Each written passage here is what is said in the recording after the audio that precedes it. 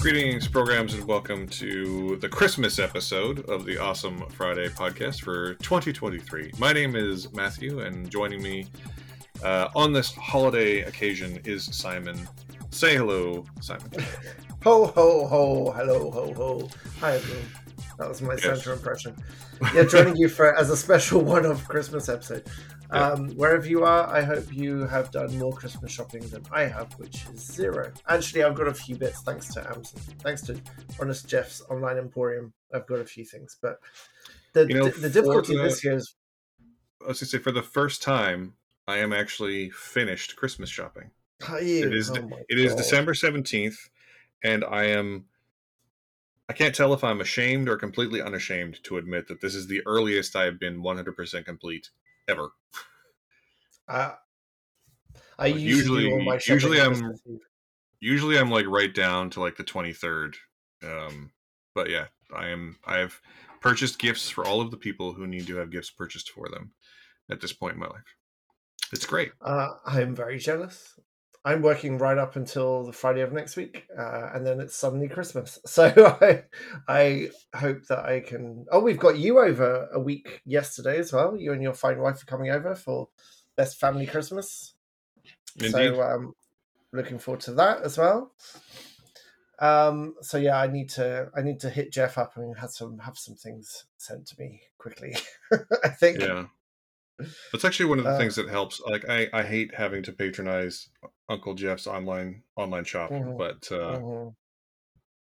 my sister lives away, and I'm sure you can appreciate this as your family lives in a different country. But like, it's so much easier to just buy a thing and pay the like $4 to have it gift wrapped and have it show up at their door than literally any other way. Although my dad insists on like personally shopping and wrapping and then mailing gifts. But the downside is that the gifts are often late. So yeah, Canada Post, man. My first year I moved to Vancouver, so 2007, Christmas 2007. I went and bought physical gifts for everyone, and the amount I paid for postage was double the total amount I paid for all the gifts. And some of them didn't ever arrive. My parents have sworn never to use postage now because so much goes missing. Canada Post is not the most reliable of postal services, as I think. This is an entirely different podcast, but the reason for that is that the government doesn't fund the system, and I hate it. I hate I hate the capitalist swing that we insist that our government agencies need to not just break even, but make money, because that's not what... Like, honestly, they should fund the shit out of things like Canada Post, because we need things to get reliably from point A to point B, just for the economy's sake, and also to keep the costs down. Like, it needs to be affordable for people to send things the 5,000 miles it is from Vancouver to St. John. I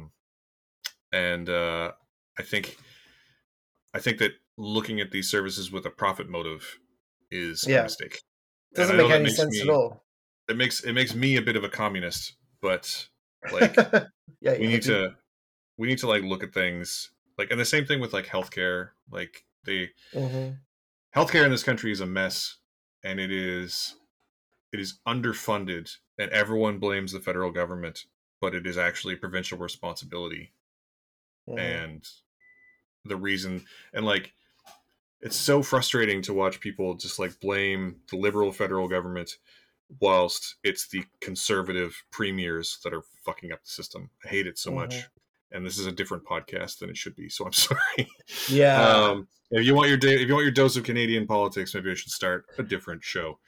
The whole idea of a postal company needing to show exponential growth and profit is kind of lunacy, really. And have the whole funding based on that proviso is lunacy, and it extends to everything you're saying as well. So America's going through a similar thing.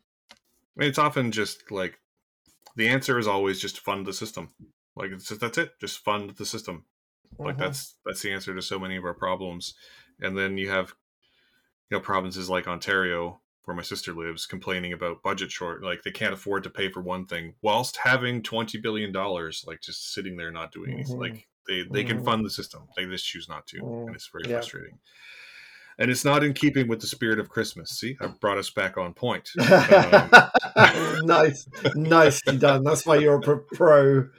Okay, let's move on from the politics talks because I have exciting news in our bonus round episode, which you can listen if you're a Patreon patron, which I suggest you do. It's $2 a month, and you get all of our extra ramblings every week. We talked about Jack Reacher being a perfect dad action movie, and I've got exciting news because I finally watched the peak of dad movies that's been on my watch list for decades, I think now, which is Master and Commander: The Far Side of the World. After ever since I've known you, you've told me to watch this movie, and it's taken some time, and I've owned it for a long time, and I've never found the right time to watch it. Partly, I will admit, I was really worried that I would hate it because I don't like boat movies. I'm hot and cold on Russell Crowe. I don't tend to like naval dramas. When I was growing up, there'd often be BBC loves naval dramas. Never interested in any of them, and so I had some trepidation because I didn't. It's like the cat's in the box. Like I neither love nor hate this movie until I watch the movie. Well, you love and hate it. You love and hate it until you observe it. Yes, that would be a more apt way of saying it. But I knew I was safe about 10 minutes in. This fucking movie opens with just casually the best boat fight scene I've ever seen in my life. Okay, first off, let me just say, it's a ship, sir. Not a boat. Boats and ships are not interchangeable. No, you're British. You should understand this. My God, why? Next thing, you're going to tell me you don't know the difference between a man of war and a sloop. You son of a bitch. But let me just also, and this is a radio show, so let me just, I'm just going to tell you that I'm leaning right into the microphone just for this special moment where I get to say, I fucking told you so. I told you so many times. You should do like literotica, like storytelling with that voice close to the camera microphone. I'm sure there's ladies listening right now who would agree with me. How about that, ladies? I'm pretty sure there is lady listening. Yes, but two white dudes with a movie podcast. There's at least there's certainly one. There's got to be one. Sure, I'm sure that one person would love to hear you read things into the microphone. So it turns out Peter Weir's a great director, but what I also didn't know about this movie at all is that it's basically a 2-hour cat and mouse story between two boats. It's very similar to that Star Trek episode where Kirk does the same. What a really, really early OG series where he and another ship are going like. Yeah, you're talking about an episode called The Balance of Terror, where he squares off against a Romulan warbird that is cloaked and attacking Federation outposts. Right. That's a really good episode too. And basically, this is a movie with the same thing, and it's fantastic. It's so good, and it just opens. It goes straight into it, and it's so well written and acted. You get to learn who people are. Like it doesn't feel rushed. It doesn't feel like it's missing any context because you learn it as they go on. Russell Crowe is spectacular in this film. Mm-hmm. And then but I texted you 10 minutes in. There's 2 moments where I texted you things that happened in this movie, and you reply with the next line said exactly as exactly as the person on screen says the exact line. Like the what's it? Lose them in the fog, Tom. Like lose them in the fog, Tom. And also put us in that fog, Tom. Give me your Paul Bettany something about the losses in wartime or something. What's that? Oh, the losses in actual battle are the easiest to bear. Yeah. And that's exactly the delivery. Like I don't know how many times you've seen this film, but I texted you not even what the scene was, but oh my God, like as a reaction to something on screen, and you texted the next fucking line to the movie. That's impressive. Yeah. I think you texted me about, you were like aghast at how they there's a scene in that movie where like the topsoils come down and it's dragging them under in a storm and they have to cut it away and there's a man out clinging to it, so they're knowingly sending this man to his death. And you were reacting to that, and I was like, I texted the first line of the next scene where they're lamenting it. And the kid, the scene where the kid gets his arm amputated, that kid actor is I've taught a lot of kid actors, and it's like finding the truth in things like that is a big part of it. And he was incredible when he gets his arm cut off and the camera just is on his face. So that kid, oh my god, I found that unsettling. So that kid, his name is Max Purkis, and I know this because I've looked him up a number of times because he was in he was in Master and Commander: The Far Side of the World, and he played Octavian Caesar, who grows up to be Caesar Augustus in HBO's series Rome, in the first season and the first bit of the second season before they age him up with a different actor. And he is incredible in both of those things, and he just stopped acting. He's like a movie executive now. He's like works in sales for a distribution company. He decided he didn't want to be an actor.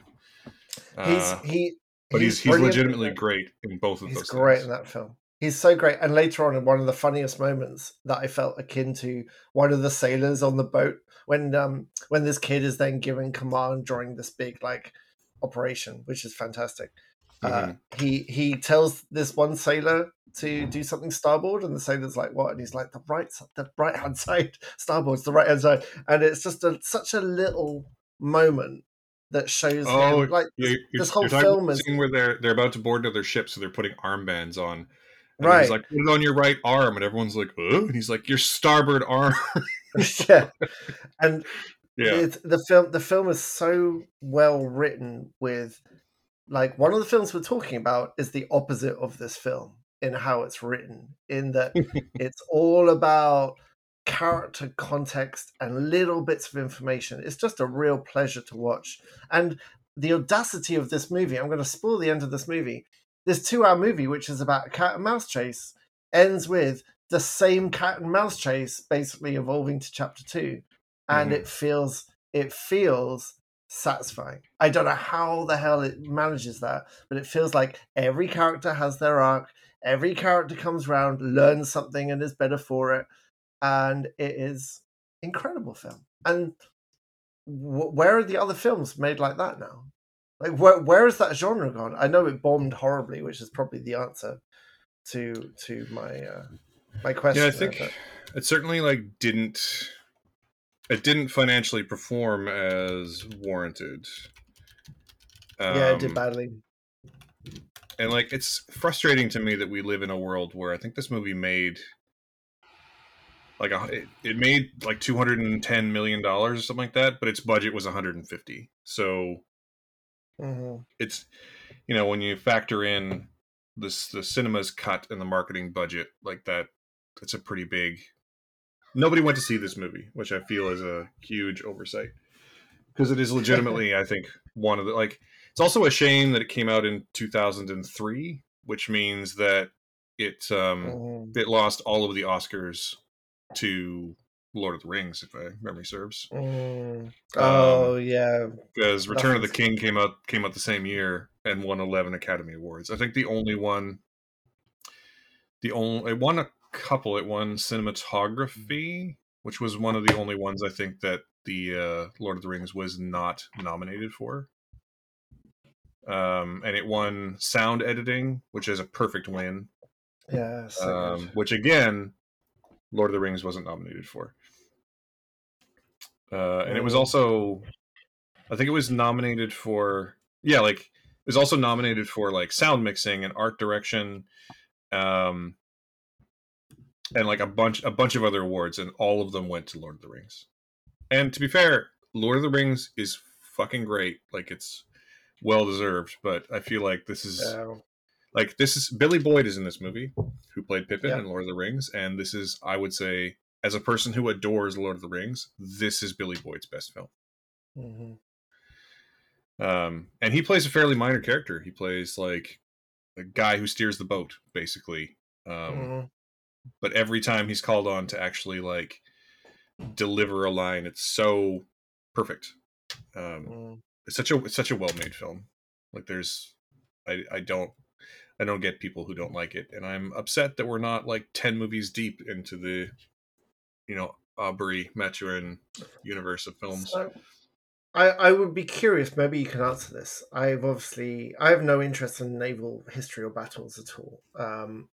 So I've never read any of these books, but I wonder if this book is representative of the kind of the feel. Sorry, if this movie is representative of the feel of the book that it uses or books that it uses. I wonder if I would maybe try and read them. I don't know. Have you read the books at all? So I actually haven't, which I know is a problem or a situation to be solved. But I know there's lots of people who there's like 20 plus of them, and this movie is based on two of them. Like it's a fusion of two of them. That's why it's called Master and Commander: The Far Side of the World, because the two books are literally called Master and Commander and The Far Side of the World. Mm-hmm. But lots of people love them, and I've always meant to. I just have not made time for reading. Like I barely make. We're in a book club together, which I know is a shock to our listeners that we do things together. But I barely make time to read the books we choose for our book club. So Yeah, picking another thing at the moment seems like it's something I need to find a way to make time for. I guess is all I'm saying. Mm-hmm. But yeah, I mean, Master and It's Commander, good. perfect film. I fucking told you so. Yeah, you did. You did indeed, and I do. We talked about trying to. Oh, it was after we recorded. There's no 4K of it, and I feel like it really deserves a very high quality transfer. I watched it on DVD, and it was gorgeous on DVD. So I wonder even if there's a Blu-ray knocking around, I might seek out at some point. There's actually a really gorgeous. There was very briefly, and I think it was an exclusive to the reseller Zavi. But there is actually a gorgeous steelbook Blu-ray that you can only find used now. And the cover of it is the surprise, like coming out of the fog, and it's surprise. It's gorgeous. But yeah, I mean, yeah, it's a perfect film. And again, I'm very upset that we're not like 10 films deep into this cinematic universe. Because the books, as I understand it, the books start out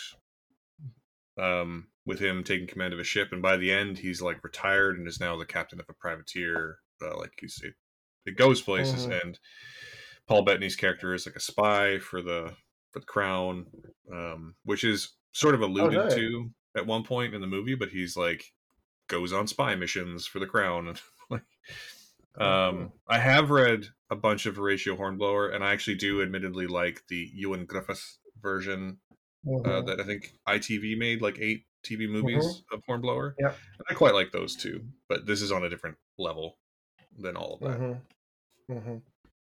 For sure. Makes me actually kind of want to read. There's a science fiction book series that is very nakedly a science fiction adaptation of Horatio Hornblower, where the captain's name is Honor Harrington. I think that's it. I kind of want to seek those out and read them too, because that is basically like Napoleonic War but space. What's the show called? It's not a show; it's a book series. And okay. I think the main character's name, I believe, is Honor Harrington. It's another one I've kind of thought I should seek out at some point because it seems like it would be directly up my street. Yeah, I think so. But anyway, we're now 18 minutes into our podcast about 2 movies, and we haven't even mentioned what they are yet. So we should probably do that. So let's segue. We're going to be talking about 2 movies this week. One of them is a Netflix release, and the other one is a Melancholy Christmas Story. And we're going to talk about the Netflix release first. And I think I'll take you through the basic setup for Leave the World Behind, which stars Julia Roberts and Ethan Hawke and a number of other people. And I think this is a spoiler, but I think I'm going to take you through the basic setup because I know for a fact that Simon hated this movie. Right. But the basic setup is that Julia Roberts and Ethan Hawke are a married couple, and they decide they need to get out of the city for a length of time, go on holiday with their 2 kids, one of whom is obsessed with Friends, which I think is an adorable through thread. And then the first or second night that they're there, Mahershala Ali and his daughter show up and say, "This is our house. We need to come in and stay here because something's going on." And the rest of the film is the collapse of Western society with some very ham-handed messages about how, like, we are useless without our smartphones, we are useless without our entertainment. It would take a very small nudge to turn us from a functioning society into absolute chaos if done correctly. And it's a movie that exists. It is on Netflix. It is written and adapted by Sam Esmail, the guy who made Mr. Robot, a show I've never seen. And I think the best sort of single phrase descriptor of this film is ham-handed.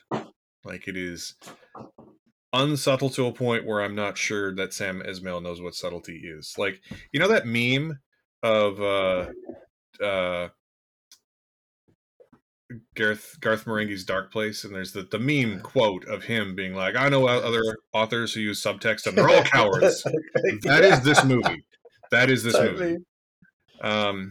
I don't think it's totally unredeemable. I think that there's actually some really interesting camera work. Like, the cinematographer is really, like, going overboard in a couple of moments in really interesting ways. And I think that despite having not much to work with, I think that Ethan Hawke does a pretty good job. And I think that Julia Roberts is giving her all again to material that's not that great. And I could listen to Mahershala Ali read the goddamn phone book. So this is all fine. It is not a great movie, though. And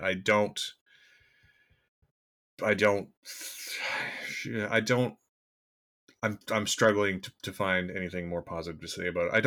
I honestly don't really want to spend a lot of time on this movie because it's not worth any time. It's not the worst movie of the year because Ghosted exists, and because Hypnotic exists on Amazon Prime, which I know you haven't seen. And spoiler, just don't see that one either. Like this, but it's not good, and I don't think you should see it. There, that's my review. What's interesting is that we're probably going to argue, as we have, the only thing we've argued about this movie is determining the level to which how terrible it is, like compared to Ghosted. Mainly, I think it's worse than Ghosted. I think it's trash. Like, and when I say trash, I mean I spent a significant portion of my life teaching film studies, and the first thing we would do is do a film project where these college era kids would write, direct, act in the things, and we take it as a starting point, and we learn about adding literally any nuance, literally any subtlety, interesting script to show character thoughts and connections without stating them outright. This film is the best example of first semester film studies like project. It is so amateurish on every level. The script is, there's literally one point where one character looks down and says, "Nobody understands me." Like, the script is so unsubtle. The characters state exactly what they're thinking at all times. There is no depth to anything they say at all. The acting is dreadful, but I'm going to put this firmly down to Sam, whatever his name is, as the directing of their performances is where I think the problem is, because Julia Roberts, Ethan Hawke, Marshall Ali are all great actors. Even Kevin Bacon shows up for 10 minutes. He's great too, usually. Everyone's terrible in this film because they are laden with the stupid person's idea of a clever movie. It is so... That's a good way to put it, actually. Like, it is so... stupid person it is smart. so base level. There's some good ideas in here. All of them handled terribly. I think it's interesting what you talk about the cinematography. There's one particular scene that I actually quite like that it's going to get the single star from me for this one scene where the cinematographer is doing his best to make it seem interesting. And it is so badly written and acted and directed.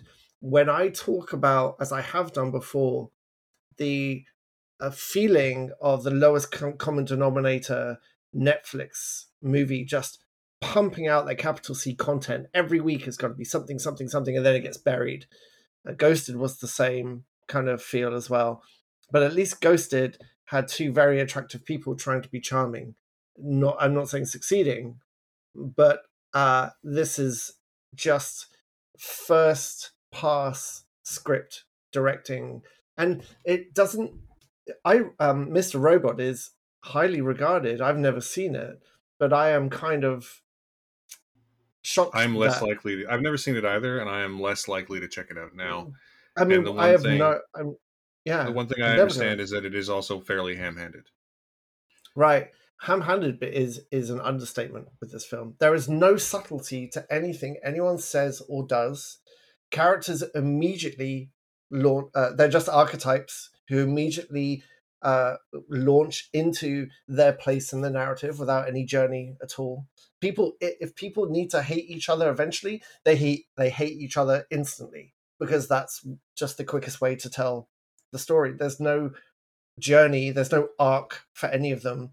And just at the very, very, very end, where it starts to have a message about holding on to the things you love at times of great peril, just ends.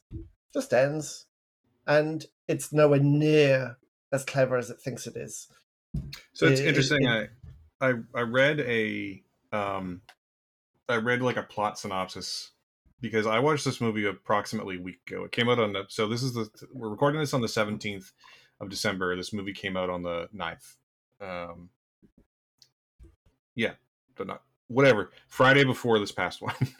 And in recording today, I kind of like forgot big swathes of it, which is a pretty big red flag if you ask me. But the plot synopsis actually implies that the ending is meant to be like a bomb going off and like killing the character who's on screen at the moment, and like that is not indicated in the shot in question at all, like just at all. Um, it just like well, it cuts to it cuts to black. Um, it cuts to black as a character like finally achieves a thing they've been trying to achieve through the whole movie. But there's no indication, no, for no, a movie that's so unsubtle. Generally speaking, there's not even the slightest indication that it's like some kind of bomb or weapon going off that's making it cut to black. It just cuts to black, um, which I think honestly is a way more interesting ending. Like having it cut to black and in that particular, without spoiling the ending, having it just cut to black as this character finally like achieves this quest they've been on. Um, and what that might say about the character and about us as a society is way more interesting than it just being a bomb going off.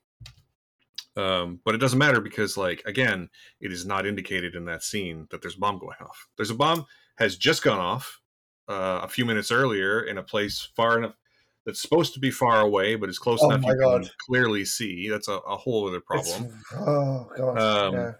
and I sort of get the like, like we're in the country, it's the middle of nowhere, but we're like 20 minutes from the city. Like that is, it's not a totally out there thing among people who primarily live in the city, or have never lived in the country. But I don't know. I don't really It's want to spend awful. very much time with this movie because it's such a nothing, right? Like There's again, it's more it's less nothing than Ghosted, and it's less nothing than Hypnotic, but that is it's still nothing. I don't ever need or want to see it again, ever. no, And it it and that's it. it creates story points and then just ignores them. And there's one point, I don't care that I'm spoiling this. There's one point where one character loses his teeth, and you couldn't get a better analogy for this movie. It's completely toothless, and then he's used as motivation to get to a certain location, and then he can barely move. He's vomiting up blood, and then he's in the car. He's just fine because the movie at that point doesn't need him to be sick anymore, and it's Yeah, just it also ridiculous. offers no explanation as to why he's No, losing his teeth and literally nobody else does. Like yeah, it doesn't nothing makes explore. sense. It's almost like I remember thinking I do remember thinking when we first watched it that I was like, so like I feel like if this was a Netflix series, that would have been the end of episode 2. Like where the movie Mm-hmm. ends would have been the end of episode 2, and it would Mm-hmm. have been one of those Netflix series that we think is pretty okay because there's some good episodes, but it's it way overstays its welcome. Like it's just too long. It doesn't get to its points fast enough. But instead, it's a 2-hour movie that ends just as things might be getting interesting. And I don't know. I have seen too many good movies this year, and I've seen some standouts to give a free pass to anything that has been just pushed out. It's just a first pass that they've just like, oh, someone needs to. It'll create some buzz because it's got some like red pill stuff in there. And he drinks blue water. What does it mean? Like, it's just bullshit. All of it. It's completely empty. It's completely vacant of any like meaning or intention, and it's just first pass thrown out. Oh, let's spend our budget on Julie Roberts and Ethan Hawke, and then have them. Then let's have like the new people that turn up. Let's have them black, so we can add in this like racist undertone that isn't an undertone at all because they just state it. It's just ridiculously bad. 1 star. 1 star for when the Teslas crash, and the cinematographer's like, okay, well, I've seen Children of Men. We're going to try and do that as the Teslas crash around us. And that's the literally only good part of this movie. It's irredeemably terrible. And Yeah, I'd be embarrassed. I'd be embarrassed if I was involved with this on Netflix. The Tesla's crashing is a good scene for sure. I will give it 2 stars. Because I liked Julia Roberts and I liked Ethan Hawke despite the material.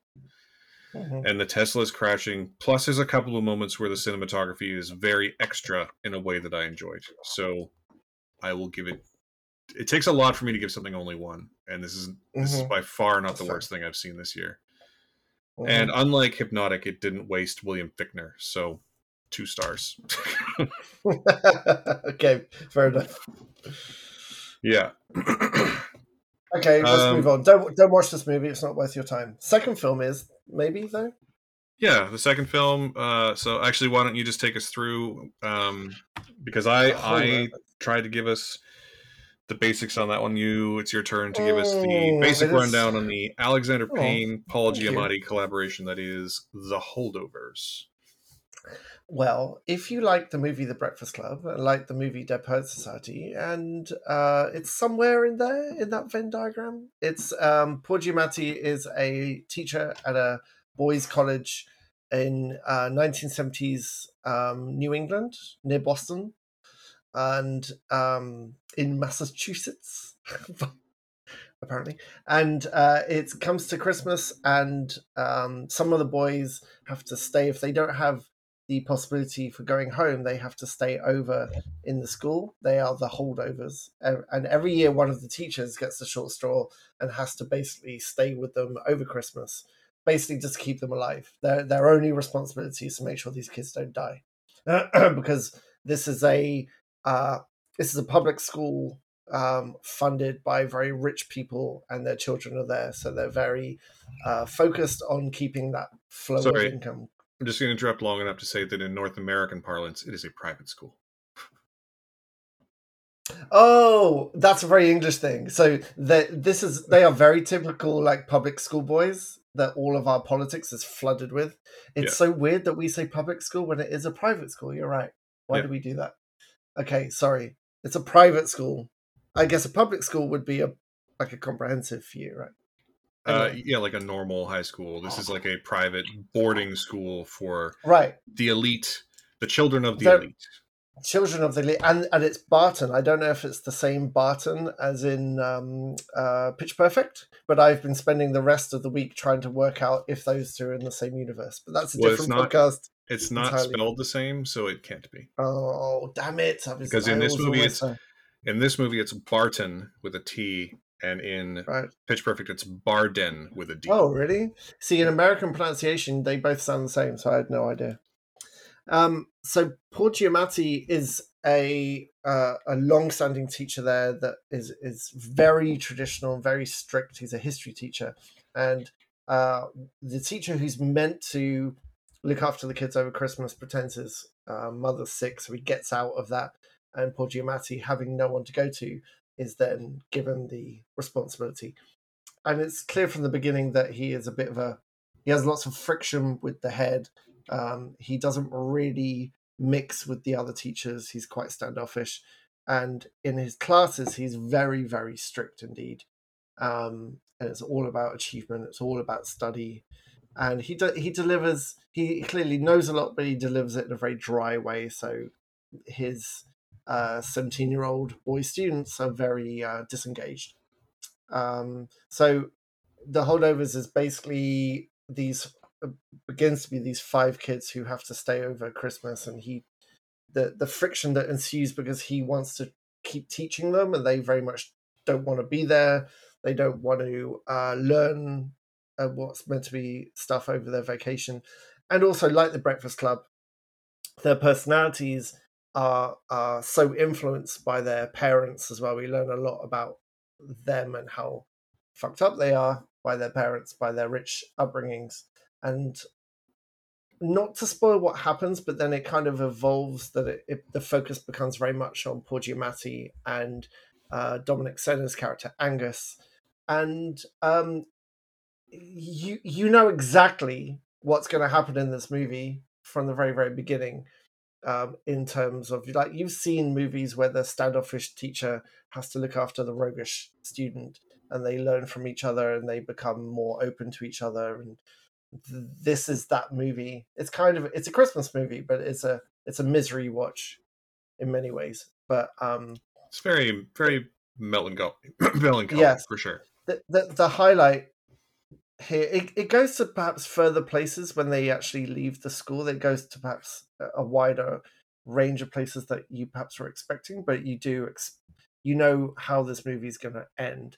And when it does end, it has a bit of a bittersweet ending, but it is quite satisfying. And the key here is Paul Giamatti, who is so charismatic and I'm sure so handsome and cheeky. Like, if you go watch him in Shoot 'Em Up and then go watch him in this, and he is so amazing in this film at unwrapping this character slowly from his very tight, standoffish character at the beginning to where it evolves in the end.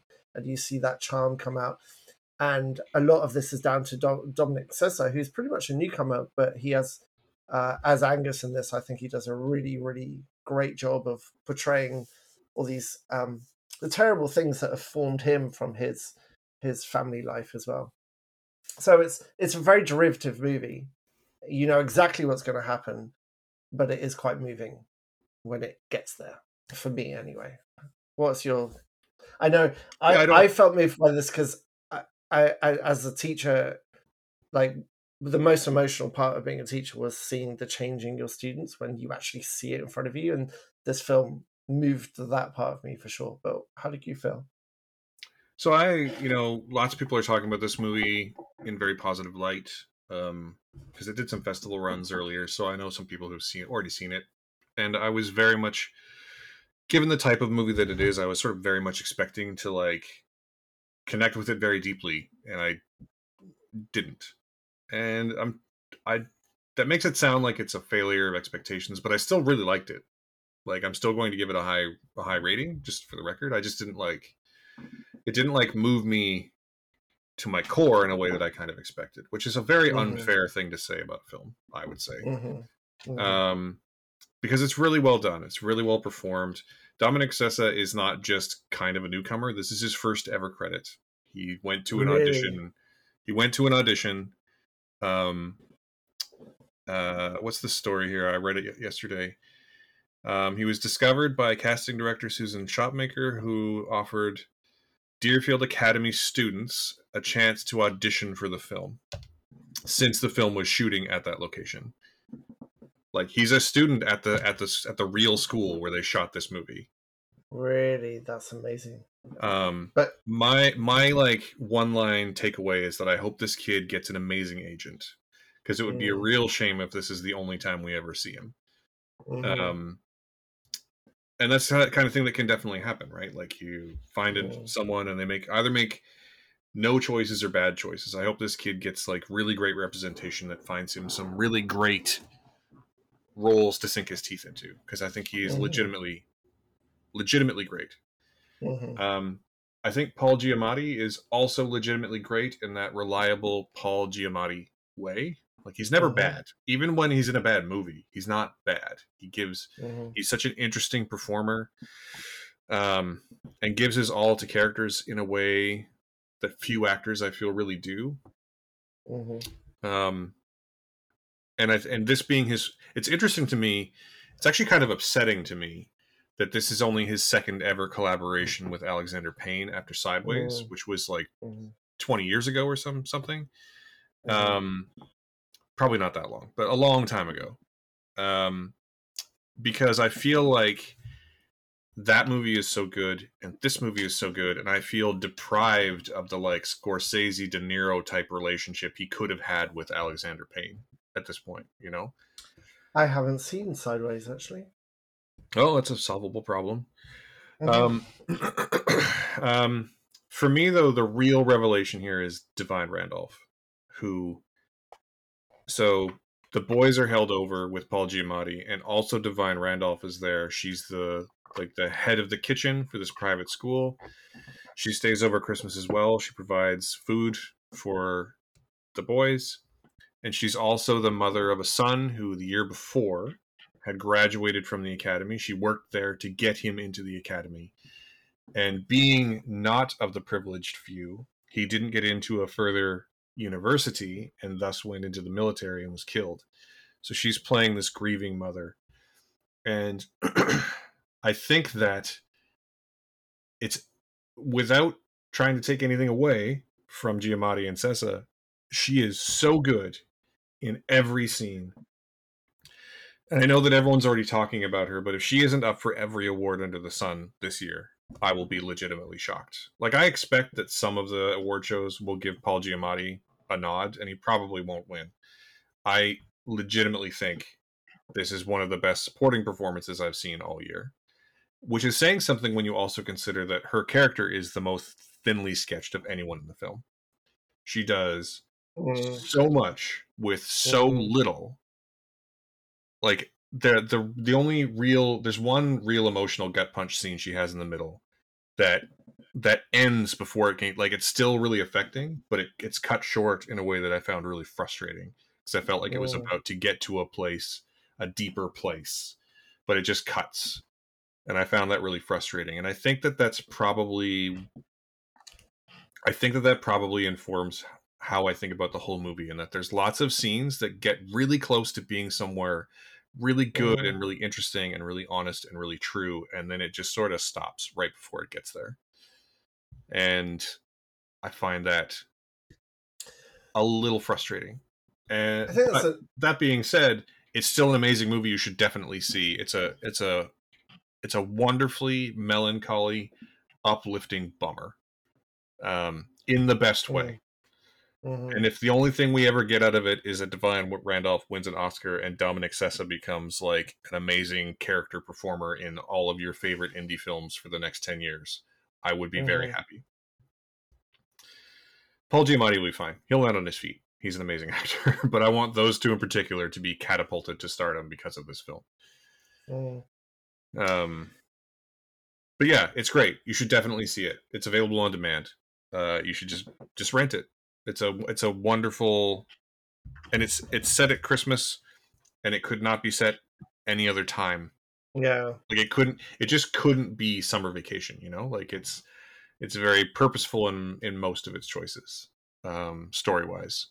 And then my other favorite thing about it, and I think this probably lifts my opinion about it, is that it is such a they don't make them like that anymore type film, that they've literally adopted the cinematic language of the 70s, complete with zooms and swipes and camera angles and techniques and film grain. Like, if you watch this movie and you didn't know who anyone was and you were like, I bet this movie came out in like 1976, that would be an understandable reaction. It is made to look like a movie, not just be set in 1970 and 71, but to look like a movie that was made in 1975. I think that's a real feat, and in a way that I really appreciated, like that level of attention to detail, not just in the immediate direction, but in the actual way they're going to present this is really really great. But yeah, so yeah, I really like this film. It's a really great film. It probably won't make my top 10 list, but it is. It would certainly make my top 20 for this year. So yeah, it's great. It's great. You should definitely see it. Anywhere you can see it at home now. If you can't see it in a cinema, do that. But it's available at home now, so just you can rent it at home. You should watch it at home. Even the aspect ratio is a little tighter, and it does. One thing that really struck me is that we talked a lot about lack of color in films at the moment, and this film is a perfect example of how to use a muted color palette, because it is stone and it's Christmas and there's snow and it's Boston, so that it's very icy, very snowy, and it's how to use contrast in the color palette to make muted colors look sensational. This film looks beautiful, absolutely beautiful, and it is just really, really well planned. Every shot is very, very well composed and planned. Like the opening in particular, the first 5 minutes kind of does that very 70s thing of giving you a ton of credits over opening vignettes, and there's lots of shadow work against the snow and the buildings. So he uses red as an accent all the way through the movie, and it's beautiful. It's really beautiful. And then when it does go inside, there's a party later in the house. It goes very vibrant and very warm, and it's really lovely. And it's interesting what you were saying about the scenes getting to a point and then moving on. And I think that's probably related to my criticism, really, is that it felt a bit long. Like, I think they could have exactly what you're saying, maybe focus a bit more on what they had and remove a beat somewhere or remove a section. Because I did find that the characters were flip-flopping a bit. Like, they would learn a bit and then go back a bit and learn a bit and go back a bit, especially Giamatti's character. There's one key moment where he kind of turns a corner and then goes back to being a bit of a grouch again, and before he turns the corner again, and I feel like that could have been tightened up a bit. But by and large, it was very effective, I thought. Yeah, I get what you're saying with Giamatti's character. It's not incorrect. I sort of feel okay about that aspect of it, because it's a very human response, right? Like we're learning to be better doesn't mean we've immediately learned to be better. Like, we have to fight against our nature for a while when we're making a pretty significant change like that. My bigger problem is in, like, again, in that one scene, which is at the party, where Divine Randolph's character is sort of really grappling with the loss of her son, and it gets to a point where the three main characters plus another important supporting character are in the room together, and she's starting to make this, like, confession of her emotions, and then it just stops. It just cuts and moves on to the next scene. And there's a few scenes like that where it stops, like, right before the truth of it was about to happen. You know what I mean? And I don't think that makes it a bad film. I just think it keeps it from being a great one. Right? That's fair. So, yeah. How many stars are you going with this? I can't work out where you're landing, if you're 3 or 4. It's still 4. Like I say, if this was, it's not going to make my top 10 list of the year. It would, but if we were doing a top 20, it would make that list. Like, it would be. There's too many other films I've adored greatly this year for this to be in my top 10. But honestly, though, there's a subset of our audience who this is going to be their favorite movie, and I cannot wait for. If you're listening to this and you watch The Holdovers and it turns out to be your favorite movie, I'm so happy for you, because this is exactly the kind of thing that a lot of people will latch onto in that way, and I think you're really going to like it. Yeah. And it sounds like I'm being super negative, and I'm not. I'm just, like, I'm not trying to be negative. I'm just trying to explain that, like, there's these few nitpicky things that keep me from thinking it's an absolute masterpiece. You know, like, it is a great film, and you should definitely see it. it's just not. It's not the masterpiece that it maybe could have been, in my opinion. Which, again, is super unfair. But no, that's fine. Yeah, I don't disagree at all with anything you're saying. I think as a few derivative story choices about how to use certain characters that are a bit stereotypical, but It is just a great showcase, a great acting showcase. And there's a few moments where Giamatti, who's been this kind of, he underplays himself in order to appear uncharismatic. But there's a few moments where the Giamatti voice comes out, including, what's the line? Curl your toes! Completely out of context. And he just lets rip with that voice that is in there all the time. That's nice. And it's a great example of how to slowly physically and mentally unwrap this character. It's just that movie. It's one of those movies. So it's full from me as well. If you're the type of person who tends to latch on to films about fathers and sons or father figures and sons, then this movie will be for you. Like, that's, I think, what keeps it, for me, what keeps it at a 4 rather than a 3 out of 5 is that the father-son relationship, like the father figure and son figure relationship between these two actors, is very, very honest, very truthful, and very pure, in a way that I very, very much appreciated. And I can definitely see other people like me who tend to latch on to stories of fathers and sons. Like, this will be your favorite movie, and I'm very happy for you. And you should definitely see it. Yeah, I don't disagree. Good. Well, shall we wrap it there for Christmas? I mean, we probably should. So there you have it. One movie we're not going to even name again, and then the Holdovers. There will be, if you check out the homepage for this episode, which will be at the awesomefriday.ca homepage, there will be streaming links for Powered by Just Watch. If you use those links to find and watch either of these films, that helps us keep the lights on here at Awesome Friday headquarters. So please feel free to do that. The page will be linked in the show notes. We are also, if you want to find us and interact with us, we're on basically all of the socials. The show is at Awesome Friday CA, basically everywhere. Simon's not on the socials, but I am. You can find me at SmatthewAF most of the places. And the best way to keep up with with both of us and the show is to bookmark and follow our various homepages, which are stretched.ca for me, temporarypen.com for Simon, and awesomefriday.ca for the show. If you like what you heard, the best way to support us, honestly, is to tell your friends and to subscribe on your podcasting platform of choice and give us a high 5-star review on your platform of choice. These are the things that get us in front of more earballs. But if you would like to support us more directly, we do have a Patreon.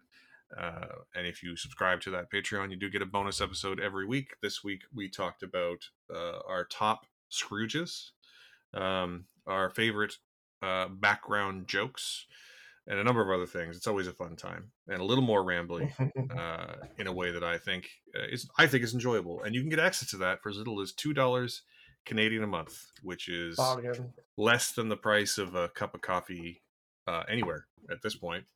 It really is. So yeah. Last but certainly not least, we are here in Vancouver on the unceded and ancestral territories of the Musqueam and Tsleil-Waututh and Squamish nations.